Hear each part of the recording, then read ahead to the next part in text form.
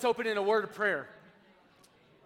Dear Heavenly Father, we enter your courts with thanksgiving and your presence with praise. Father, praise is befitting of you because you are just and holy and righteous. There is not any filth or shadow of turning with thee. Father, you are entirely good. And so, Father, as we talk today about injustice and unrighteousness and wickedness and the evil in our own hearts, God, would you turn us to yourself, not in fear of judgment, but in anticipation of your grace, knowing that by your mercy we can escape the wrath to come and the wrath that we rightly deserve. And so, Father, would you make us have an appetite for Jesus and a longing for him, and may he be clear. And God, would you just use the book of Ecclesiastes to cause our hearts to desire gospel realities. And so, Father, this is your time. Come pastor your people. Be the shepherd. Break open hard hearts like us that we might be able to receive your word and to be changed and to go live your word in a wicked and evil generation. God, turn us by your grace, we pray today in Jesus' name. Everybody said, Amen. Welcome to church. It is obviously some of you people's favorite holiday season of the year, and I don't mean Halloween or Reformation Day or All Saints Day or whatever you're trying to celebrate on the Christian calendar, but I'm talking political season. It's your time. It's that other Halloween, super scary, lots of kind of like daytime drama with character assassinations kind of mingled in the middle. All right, I have been watching, and anybody seen the political commercials, or am I the only one here? Y'all seen these? It's wild out there, y'all. And you see these commercials, and it's interesting, all right? When I was a kid, one of the first politicians that I remember was Ross Perot. Anybody remember Ross Perot? Yeah, big ears, made me identify with him, okay? And he was going to give everybody a pony. I remember sitting watching the commercials being like, this dude's giving ponies away? How are we not voting for Ross Perot? All right? And then I kind of got older and started to watch political campaigns and political things and even start to believe the commercials. It's like you hear the campaign promises and you're like, this guy's going to fix everything, right? Like he just throwing things out there, and we base who we vote for off their promises, right? They're putting these promises out there. Then, as I got even older, I started to notice that not everybody delivers on those promises. And you get jaded. And have you ever felt tempted not to vote? And to feel stay with me here for a minute. This is so bad that literally, what will my vote fix? Like you look at the problems inside the institution and you're like, there ain't no people we're voting that's going to fix this. And you get jaded, right? Because you got so hyped that you put a yard sign in and you bought the t-shirt and you donated online. And then your expectations and hopes fizzled out like a cheap firework. And then you just, and I feel like our elections are just far enough apart that we forget that so that we get hyped for the next candidate, right? And I just want to know where all those t-shirts go for the loser. Like there's some kid in Africa right now that got donated a Hillary or Ross Perot shirt. And they're just rocking it right now. It's like the losing Super Bowl team. We just give those shirts away to third world countries. And we just feel terrible, right? Because it didn't deliver. We pin these hopes and fears and we get let down because these promises are maybe what the book of Ecclesiastes might call meaningless, vanity, vapor. I say that today because today we're going to look at the problem secular people are going to have with injustice and with trying to fix injustice under the sun with places and institutions and seats of power that are under the sun as well. And you're just going to come up empty. And so here's the deal. So we're going to kind of get into places here. It's going to talk about government and courts and institutions. And oftentimes, our institutions, our systems, our organizations can become gardens that, at their best, grow weeds. And so Solomon is going to dive into that. But before maybe I get into verse 16 through chapter 4, verse 3, I need to set a little context of where we've been, because verse 16 starts with the word moreover. What that is meaning is there's a transition here happening, and he's wanting to build what he's going to say today off of what we talked about last week. And so just to jog a little bit, we looked at chapter 3. If you've got your Bible, open it to Ecclesiastes chapter 3. And it opened with a bird song, right? From the 60s. For every season, turn, turn, turn. See, I intentionally messed it up so that I'm not singing it, all right? For you druggies from the 60s, right? But it's for everything. There's a season. God wrote a top pop song, which creates theological problems. And he says there's just a time for everything. And we talked about this idea of a difference between time and seasons, that the Bible has two different words. Like one is like minutes, days, hours. The other is like seasons, like the fullness of time, like the right timing. And it gets into this. There's a time to laugh and a time to mourn, a time to cast away and a time to throw away things, right? Which is the ultimate hoarder verse, which my wife doesn't interpret the same way that I do, right? It's like, if I put it in our vernacular, I would say it's something like this. There's a time for a stock market crash, and there's also a time for like new building developments. There's time for baby gifts, and there's time for funeral arrangements. Like there's time for war in Europe, and there's time for new medical discoveries. There's a time for best man speeches, and there's a time where you have the right to remain silent. Like for every season, the Bible is going to say that God has made everything beautiful in its timing. The problem is that by grace, we don't move to God's timing. We got an issue with God's timing. So it's kind of like this.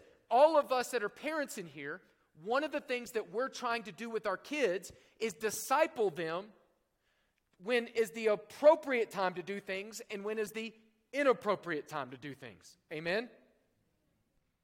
Like, this is not an appropriate space and time for you to do this. So we're trying to disciple them that way. At the same time, our wives are discipling us by elbowing us in the ribs. Men, right?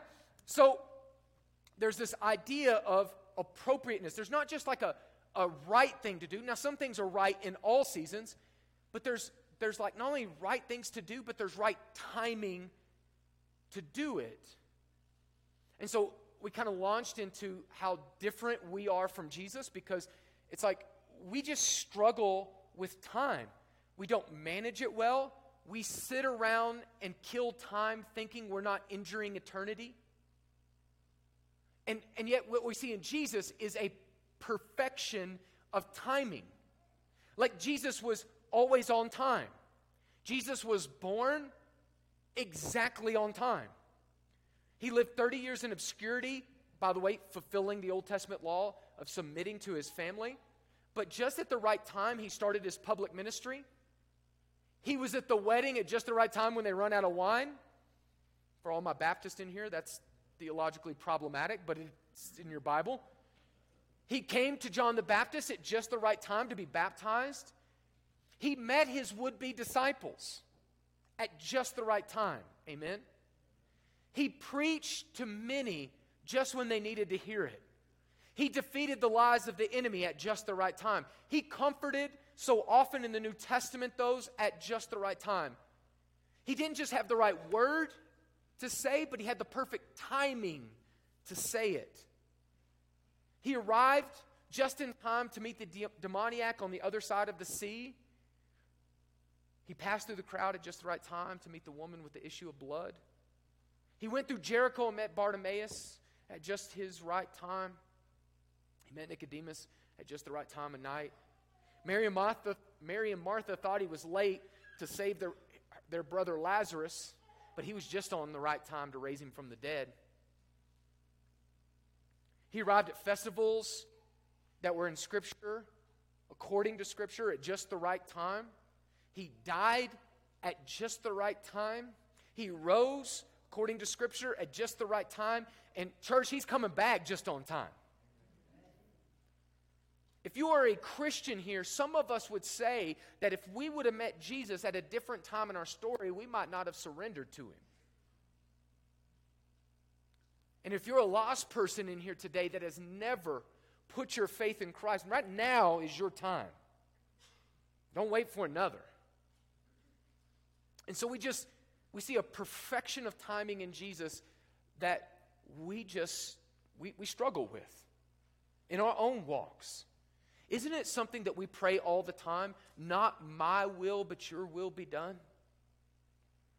And doesn't sometimes when God answers our prayer, he sometimes says yes, he sometimes says no, and sometimes doesn't he say not right now? He's not saying no forever. He's just saying if I gave it to you right now, it might ruin it. Has anybody prayed and seen God answer like that? And so there's a timing thing going on. And we have to be able to read the season of life that we're in. And if we fail to do so, and we don't see the cards that God has dealt us, we're not going to play them rightly. And we're going to end up wearing, as I said, flip-flops in the snow. Because it's just, we're not moving to God's timing. So here's a big summary of what's going on, first part of chapter 3. God is sovereign over time. You know who's not? You. And doesn't that bothers us? That frustrates us. Our proud hearts buck to the idea that God is limiting our sovereignty in place of his own. That he is sovereign over time in ways that we aren't. That it's beautiful in what he does in time and in space, and it's really ugly what we do with it. So here's the thing that we're just messing with all the time. We are either trying to skip seasons and not be present now, or we're trying to reminisce, hold on to the past, and not be present. In the middle of that, the Scripture says in chapter 3, he's put eternity in our hearts. That is, we're longing for the everlasting. Matter of fact, I made this as an apologetic argument last week. And I love to talk about this with non-believers. The Scripture says we have eternity in our hearts, which means every one of us fools are walking around today believing that we're living forever. Because we were created to live forever. Now, you and I know that if we pass the graveyard on the way out, none of us are making it out alive.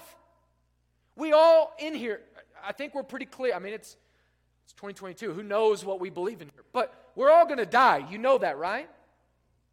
But you don't believe it's today. Why? Why do you not believe it's today? Because you have eternity bound up in your heart. You long for stuff that's not under the sun. You long for eternity. You were created for eternity. And yet death has come as this frustrating reality that causes you to not enjoy it all. To not enjoy your drinking and eating and your toil. So, if we struggle with our kids growing up and we struggle to be present in this moment, there's this French philosopher that I like a lot, Blaise Pascal. He wrote a book called Pensies or Thoughts and different things. If this is in English, he spoke in French, translate in English.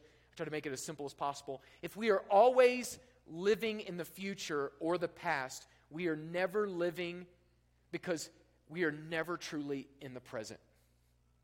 If we're always living in the past and we're always living in the future, then we are just not living because we are never actually in the present. And so we ended last week talking about a guy named Brother Lawrence who, through God walking with him, he learned to practice the presence of God even while he was doing dishes, and it became holy and sacred space. And so that's like last week and kind of where we left off, and we said, as God is sovereign over time, therefore, if you can't find joy and good and beauty in each season, then it points to something wrong in us. And if you can read these passages about time without trembling and without reverence, because it talks about that God has ordered things such that we might fear him, if you can read all of this about God's sovereignty over time and space, and it doesn't cause you to tremble, it doesn't cause you to revere him, then you might be diminishing God's glory. You may not be rightly appropriating him his honor that is due to his name. Because he's the God over time. Okay, so that's the context. So we get to 16, moreover. Now, let's look at today's passage. Moreover, so that's the context.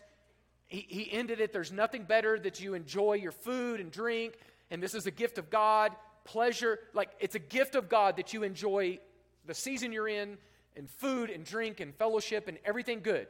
But you don't because of sin, and that's frustrating.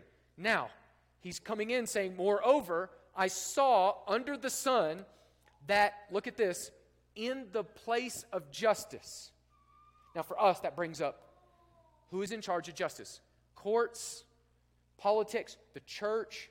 In the place of justice, there was wickedness. And in the place of righteousness, doing what's right, even there was wickedness. I said in my heart, God will judge the righteous and the wicked, for there is a time for every matter and for every work. I said in my heart with regard to the children of man, literally, children of Adam, children of Adam, that God is testing them. Now, this is not like the ACT, like ABCD, scantrons. This is like the way you test gold. You put gold in a fire to test it to see if there's impurity inside of it.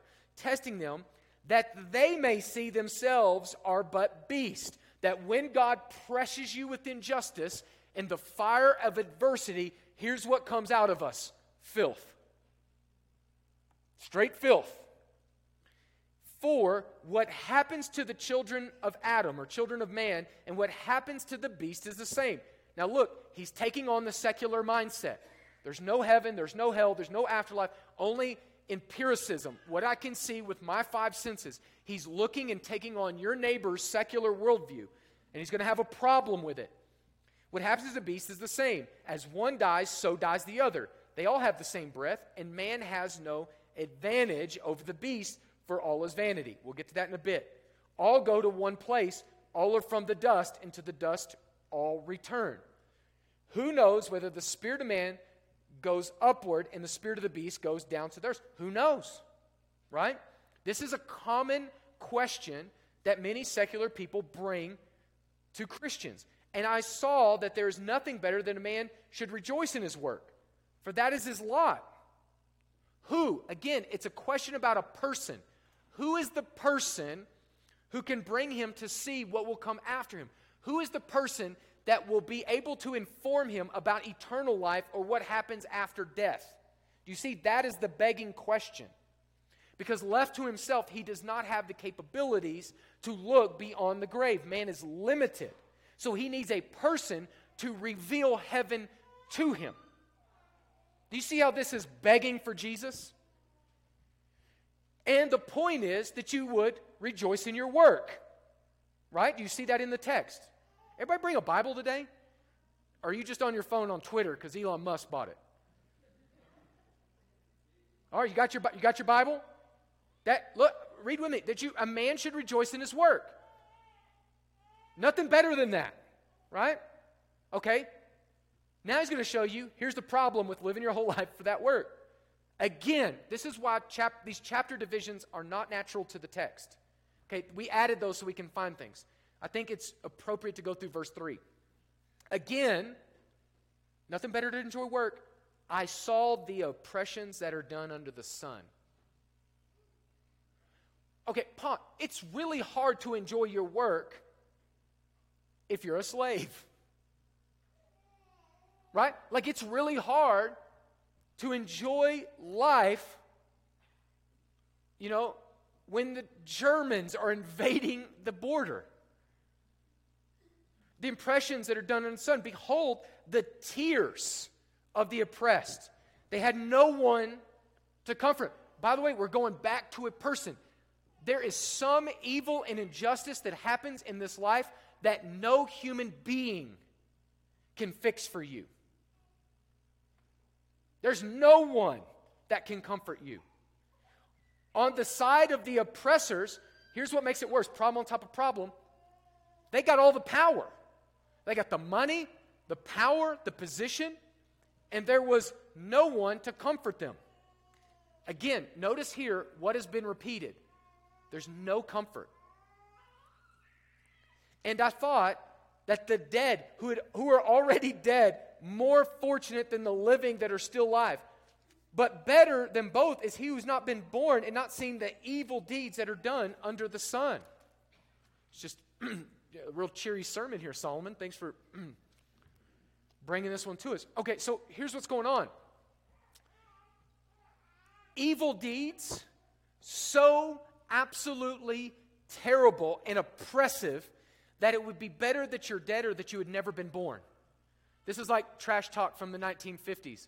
I'm going to hit you so hard you're going to wish you were never born. This is the thing of you're experiencing something that wishes you had never been a part of it. Okay, so he's saying the context of this is in the place of where righteousness and justice should be, you see wickedness. And here's what that means.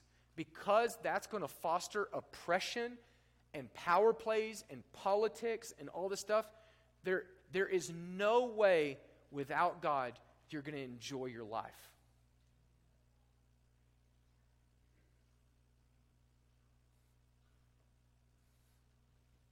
There's no way you're going to enjoy it. How evil are we talking? It uses the word oppression. It says that he sees their tears. It says no one to comfort. And we don't really think of comfort. Sometimes like that, we think of comfort as like a bed or a really nice couch. But do you realize that the Holy Spirit is called the Comforter? Have you ever been so grieved by an evil done to you or done to someone that you love that there's nobody that can fix that? No, you ain't got no neighbors, girlfriend, wife, husband, family member that could fix it because it was that bad. Have you been hurt that bad before? Have you seen something so violent, so evil, so messed up? There ain't no people under the sun that's fixing that. It's God and God alone. That's why the Holy Spirit, called the Comforter, is that all true comfort comes from Him. That there's evil in the world that God alone can comfort you from. So evil, made worse because the oppressors are not like isolated bandits that are weak. It's that they're actually in the positions of power. And what makes it worse is that there's times in your life where evil is going to be done to you and you have no power over it. Like you're helpless. He repeats no comfort. And it's so evil that it'd be better to be dead than to experience it. Now look, go back to the previous part of the chapter. Everything's beautiful in its time. God's gift to man, it's His grace to man that he would enjoy anything at all. But it is the curse of sin to rob you of that enjoyment. Sin in others, sin in yourself. So, violence, oppression, suffering, evil keeps you from enjoying your toil, you're eating, you're drinking, you're doing good, you're taking pleasure in it. That's the language of chapter 3. So what are we talking about here? We're talking about racial injustice. We're talking about rape.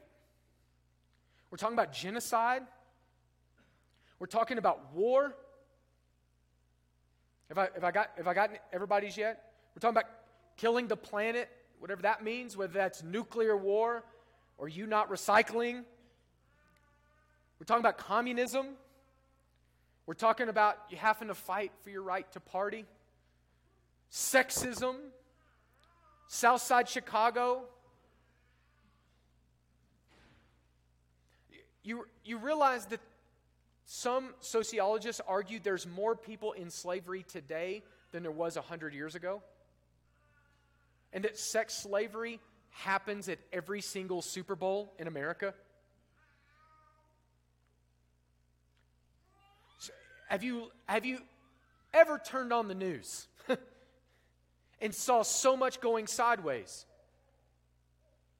Well, here's the thing. Verse 18 is going to say, this stuff is testing us like gold under pressure, that the filth kind of comes out of us, that we may know our own wickedness. Now that's curious here, right? It's not saying that we turn on the news to realize that the other political party is the evil people. It's not that we turn on the news and say, it's time we make a new Christmas movie where the Russians are the bad guys again.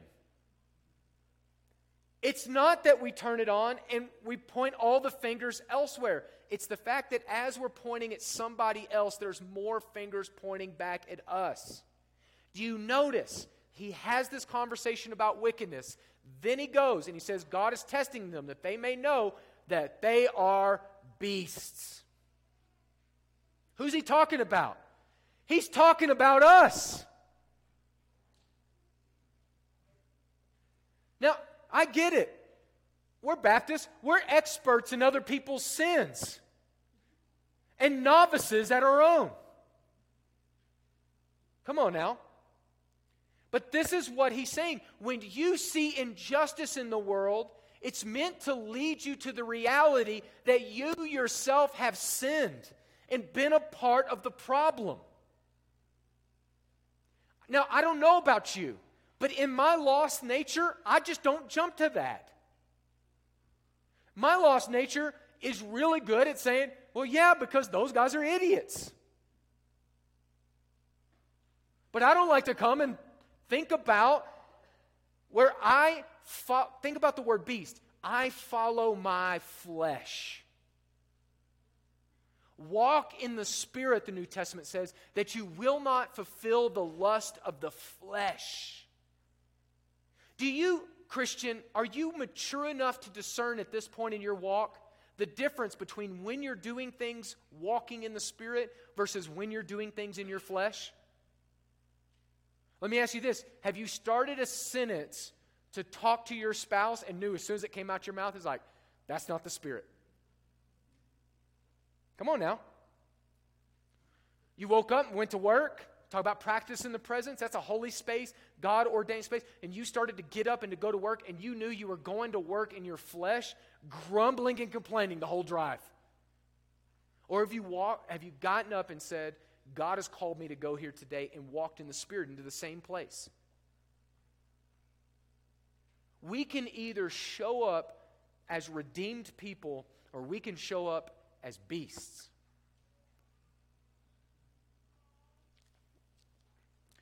I love what Galatians 5:15 says, talking about the church, because this is most appropriate for us.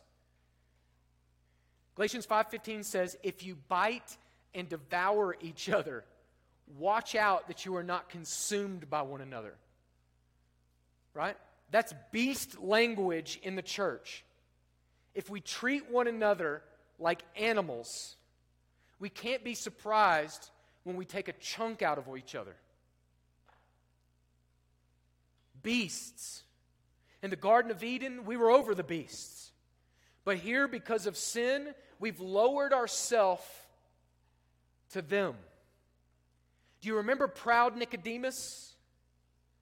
Our sin makes us like animals. And God humbles the proud, but gives grace to the humble. Now, he goes on to talk here in a question about the spirit of man and beast. Who knows if it goes up or down or what's going on? Again, you have to remember in Ecclesiastes, he's taking on the secular worldview and then he's pushing the pressure points of it. We know in chapter 12, verse 7, he says that when a spirit leaves a man, it goes to God. He's not arguing that there's nothing after life. It's quite the contrary. He's looking at people who only believe that there is this life.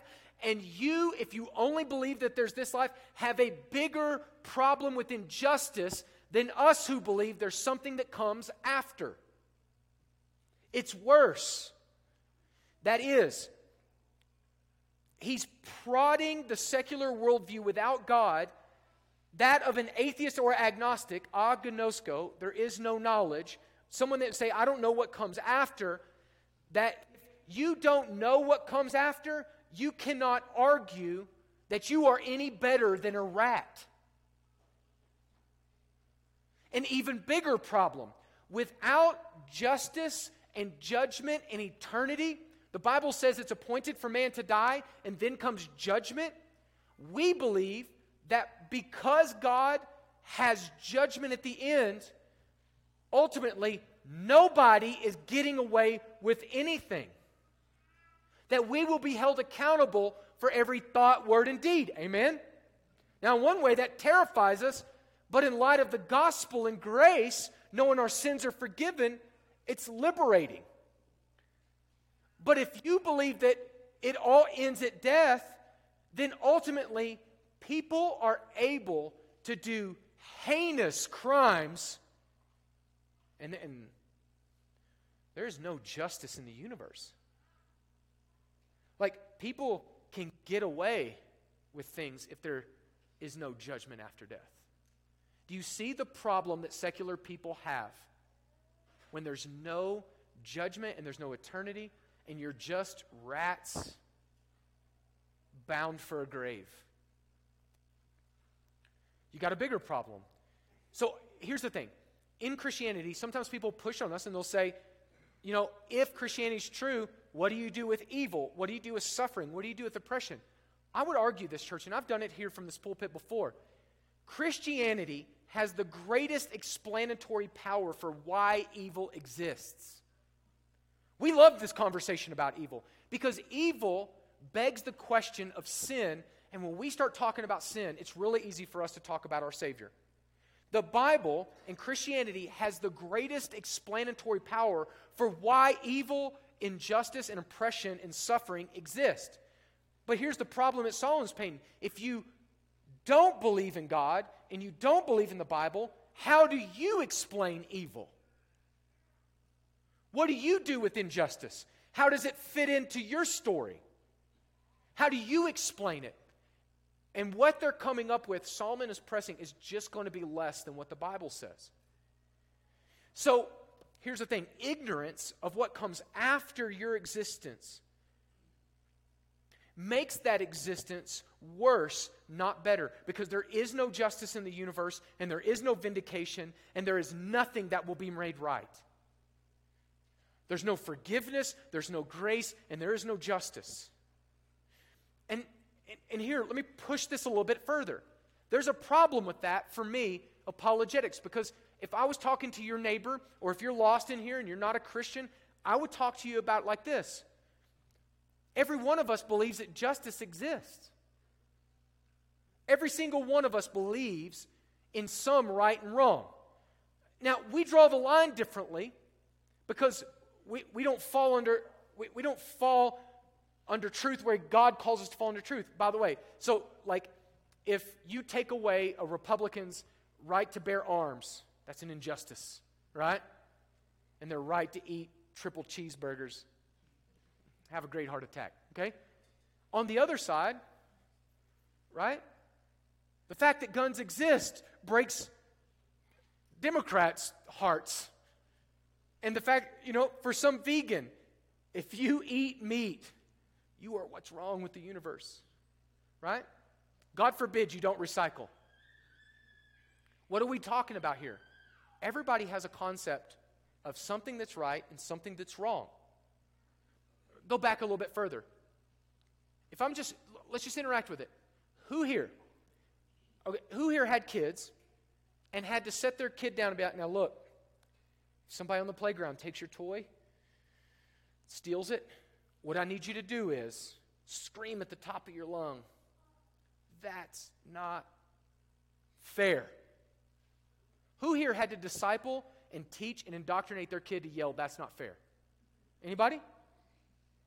You had to set them down and be like, this will line. Like, I never taught my kids the phrase, that's not fair. Ever. But somewhere in their soul, they just got it.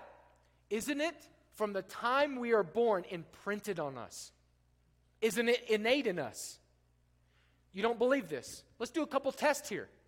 When you go home today, if you got more than one kid, I want you to allow one kid to not eat their food for lunch and they get ice cream. All the other kids, vegetables. As we talked of earlier, set them on the vegan path. Who here thinks that's going to go clean? Nobody's going to say nothing? James, you think you're getting the ice cream. That's why that's that. Nobody thinks that. I dare not say it. Get you and your wife ice cream and get her a little less. And don't even tell her why. She'll supply the reason. Injustice. Sign your kid up for 5th grade football. Okay? Other 5th graders. Turn in your birth certificate. Make sure they're the right age. Then take them to a game down in Farmington where a 5th grader looks 32 years old with chest hair smoking a cigarette in between the games.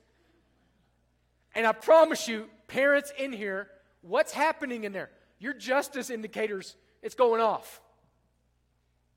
Right? This is my favorite one. And these are small. These are funny because we can't talk about the real ones. 5 miles of traffic, 5,000 signs saying 2 lanes are about to become 1. Backed up, you're late to where you have to be, your kids are crying in the back seat, you're lined up, and somebody passes 8,000 cars to cut in at the last second to single lane traffic. Tell me you don't write down their license plate and follow them home. Why? Did anybody have to teach you to have a concept of justice? No. You were born with it. And so when the atheist and the agnostic says this life is all there is and there is no justice in the universe, they disagree with MLK, who would say the arc of justice is long, the arc of history is long, but it bends towards justice. God is going to make all things right. And there's something in us that when we hear that, we say, yes. And when we see a little kid beat up the playground bully, it inspires us, doesn't it?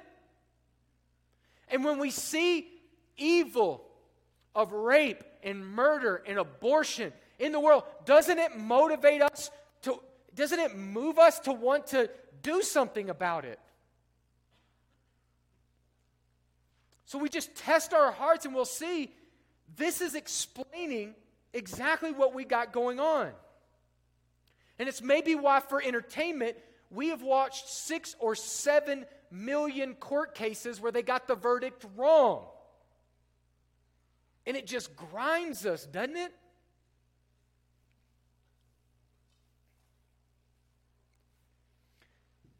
Okay, so if that's the small ones, what do we do with war and large-scale injustice? People in prison for their whole lives for crimes they didn't do. I served in Africa, in West Africa, and I had the opportunity, they allowed me to go into prisons. And most every single person in these jails had nothing but shreds of clothing. And if family member or friends didn't bring them food, they starved to death inside the prison. And you're talking a room, the whole prison's probably the size of this room. And you're 100 people just sleeping shoulder to shoulder on top of each other. It's crazy in there. And you see, most of them are people that are thrown in there for speaking out against the dictatorship that ruled over them. And doesn't that move us that we want to do something about it? So here's the thing. If you ask a lot of people, go back to Ecclesiastes here. If you ask a lot of people, what is the meaning of your life? What is the purpose or the meaning of your life? My purpose and my meaning is to make the world a better place. What are we saying? There's injustice in the world, and I have made it my life's purpose to fix that. Now, there's something that should give us pause. One is, you realize that Hitler, Stalin, and Mao, who killed millions of people, also thought they were making the world a better place.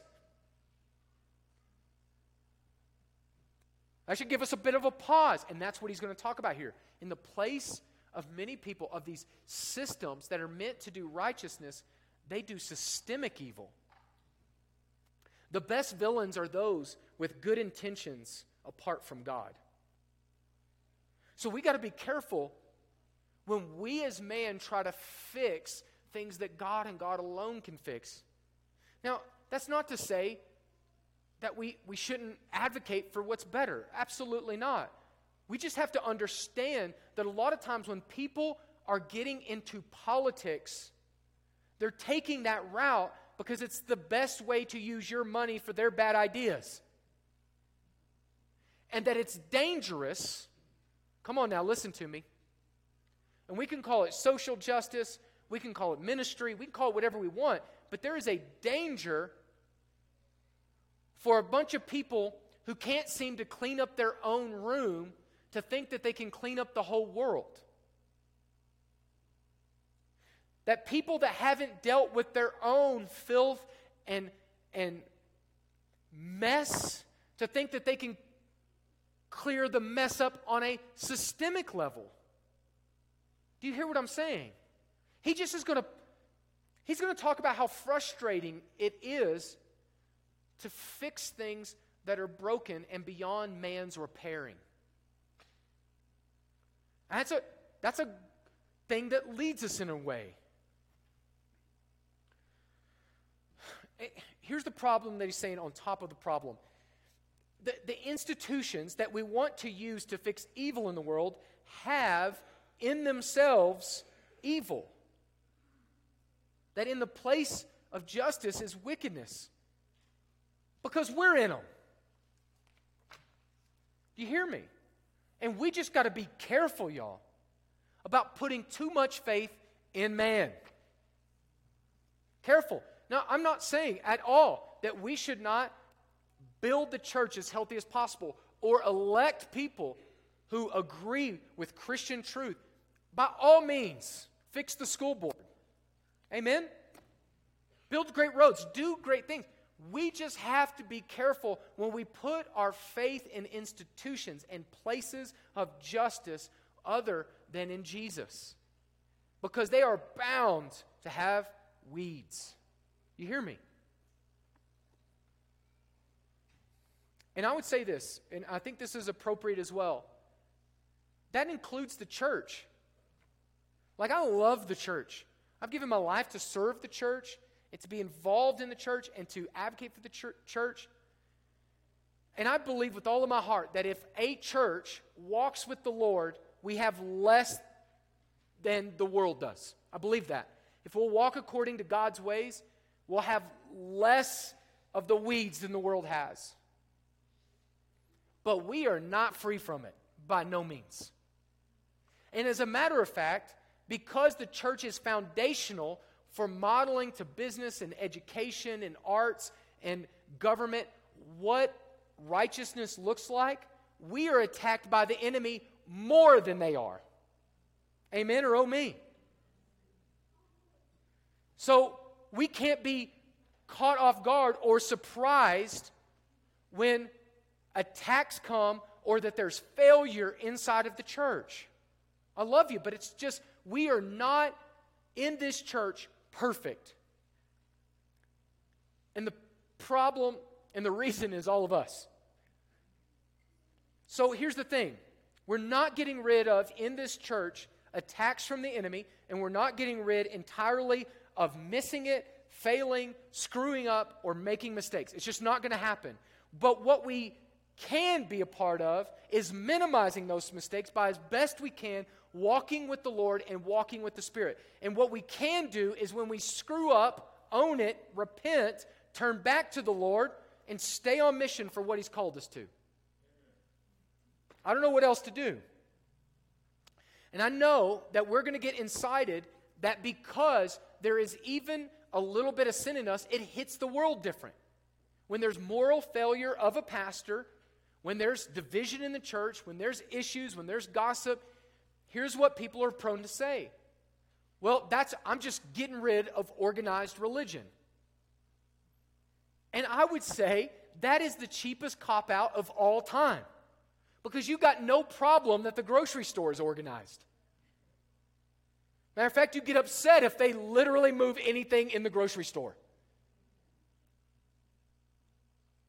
You got no problem with organized sports. You got no problem with organized traffic laws. You just got problems with people that break them. It's a cop-out because we love things that are organized.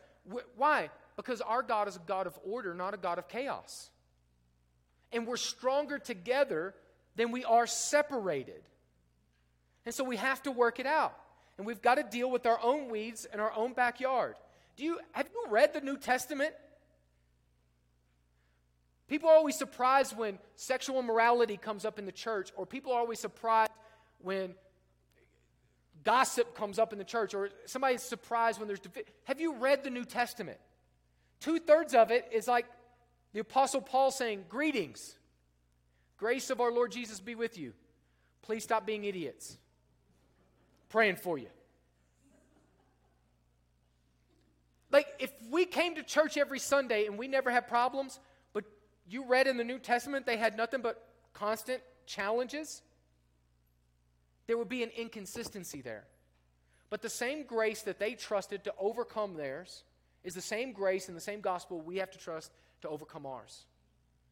Amen? Let me say one more discouraging thing and then we're done. It's frustrating, right? It's frustrating every time you think about the term Washington, D.C., it's just frustrating. Or you think about moral corruption, or like I read a thing that for Haiti, the Red Cross gained over over $500 million, like $500 million for Haiti after the devastation, earthquake, and storms that hit Haiti. $500 million, $500 million. And it reported that it built 6 houses, which is like 6 more than Black Lives Matter built with much more money. And when we come to these institutions or nonprofits, like right now, we're heading into the holiday season, and isn't every business asking you to donate $1 to the thing? Like guilt-tripping you into giving to an organization you have no idea how they're going to spend that charitable money? Is that too soon? And isn't it frustrating every time you hear of embezzlement? And disappointing and corrupting? Well, this is what Solomon is saying. He's saying, don't put your trust in them. Put your trust in one who is able to comfort you beyond the grave. Put your trust in one who knows what comes after. Jesus said he came down from heaven to show men the way. Right? Put your trust in one there is no filth or shadow of turning with him. And here's the thing that maybe Solomon's saying from his vantage point. If Solomon, as wealthy as he is, if Solomon, as wise as the Bible says that he is, if Solomon, the king with all the power, he ain't got to go through a senate, he can appoint judges, he's got no gridlock. If he is saying that in his institutions, you realize the one writing this, talking about the places of righteousness, is the one who's ultimately king over it, and he's frustrated that he can't fix it. If him and his wisdom and his authority and his sovereignty looks over his courts and his places of righteousness and says, I just can't weed it out, what makes you think that you can vote your problems away? Come on now. You're limited in ways he wasn't limited. But here's the thing.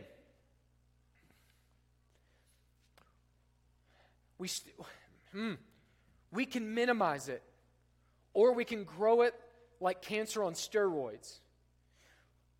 But we lack what it takes to definitively root out evil in us and in our systems and in our institutions. To definitively root it out, we just lack. And this is where the book of Ecclesiastes, from a silhouette, is begging us to consider Jesus. It's begging for Jesus, isn't it? Solomon is thirsty for Jesus. Solomon is starving for justice. He's longing for evil to be dealt with. And is that not the message of the cross? Where God dealt with sin. Evil and injustice he sees in places of righteousness leads him to want Jesus more, not less. Does it do that for you? I'm going to pray for you, and then we're going to talk about the gospel and take communion. Would you bow with me? Dear Heavenly Father, hallowed be thy name. Thy kingdom come, thy will be done on earth as it is in heaven. On earth as it is in heaven. God, we long for things to be made right, where no tear will dim the eye, where you will put an end to all evil and injustice and wickedness and suffering.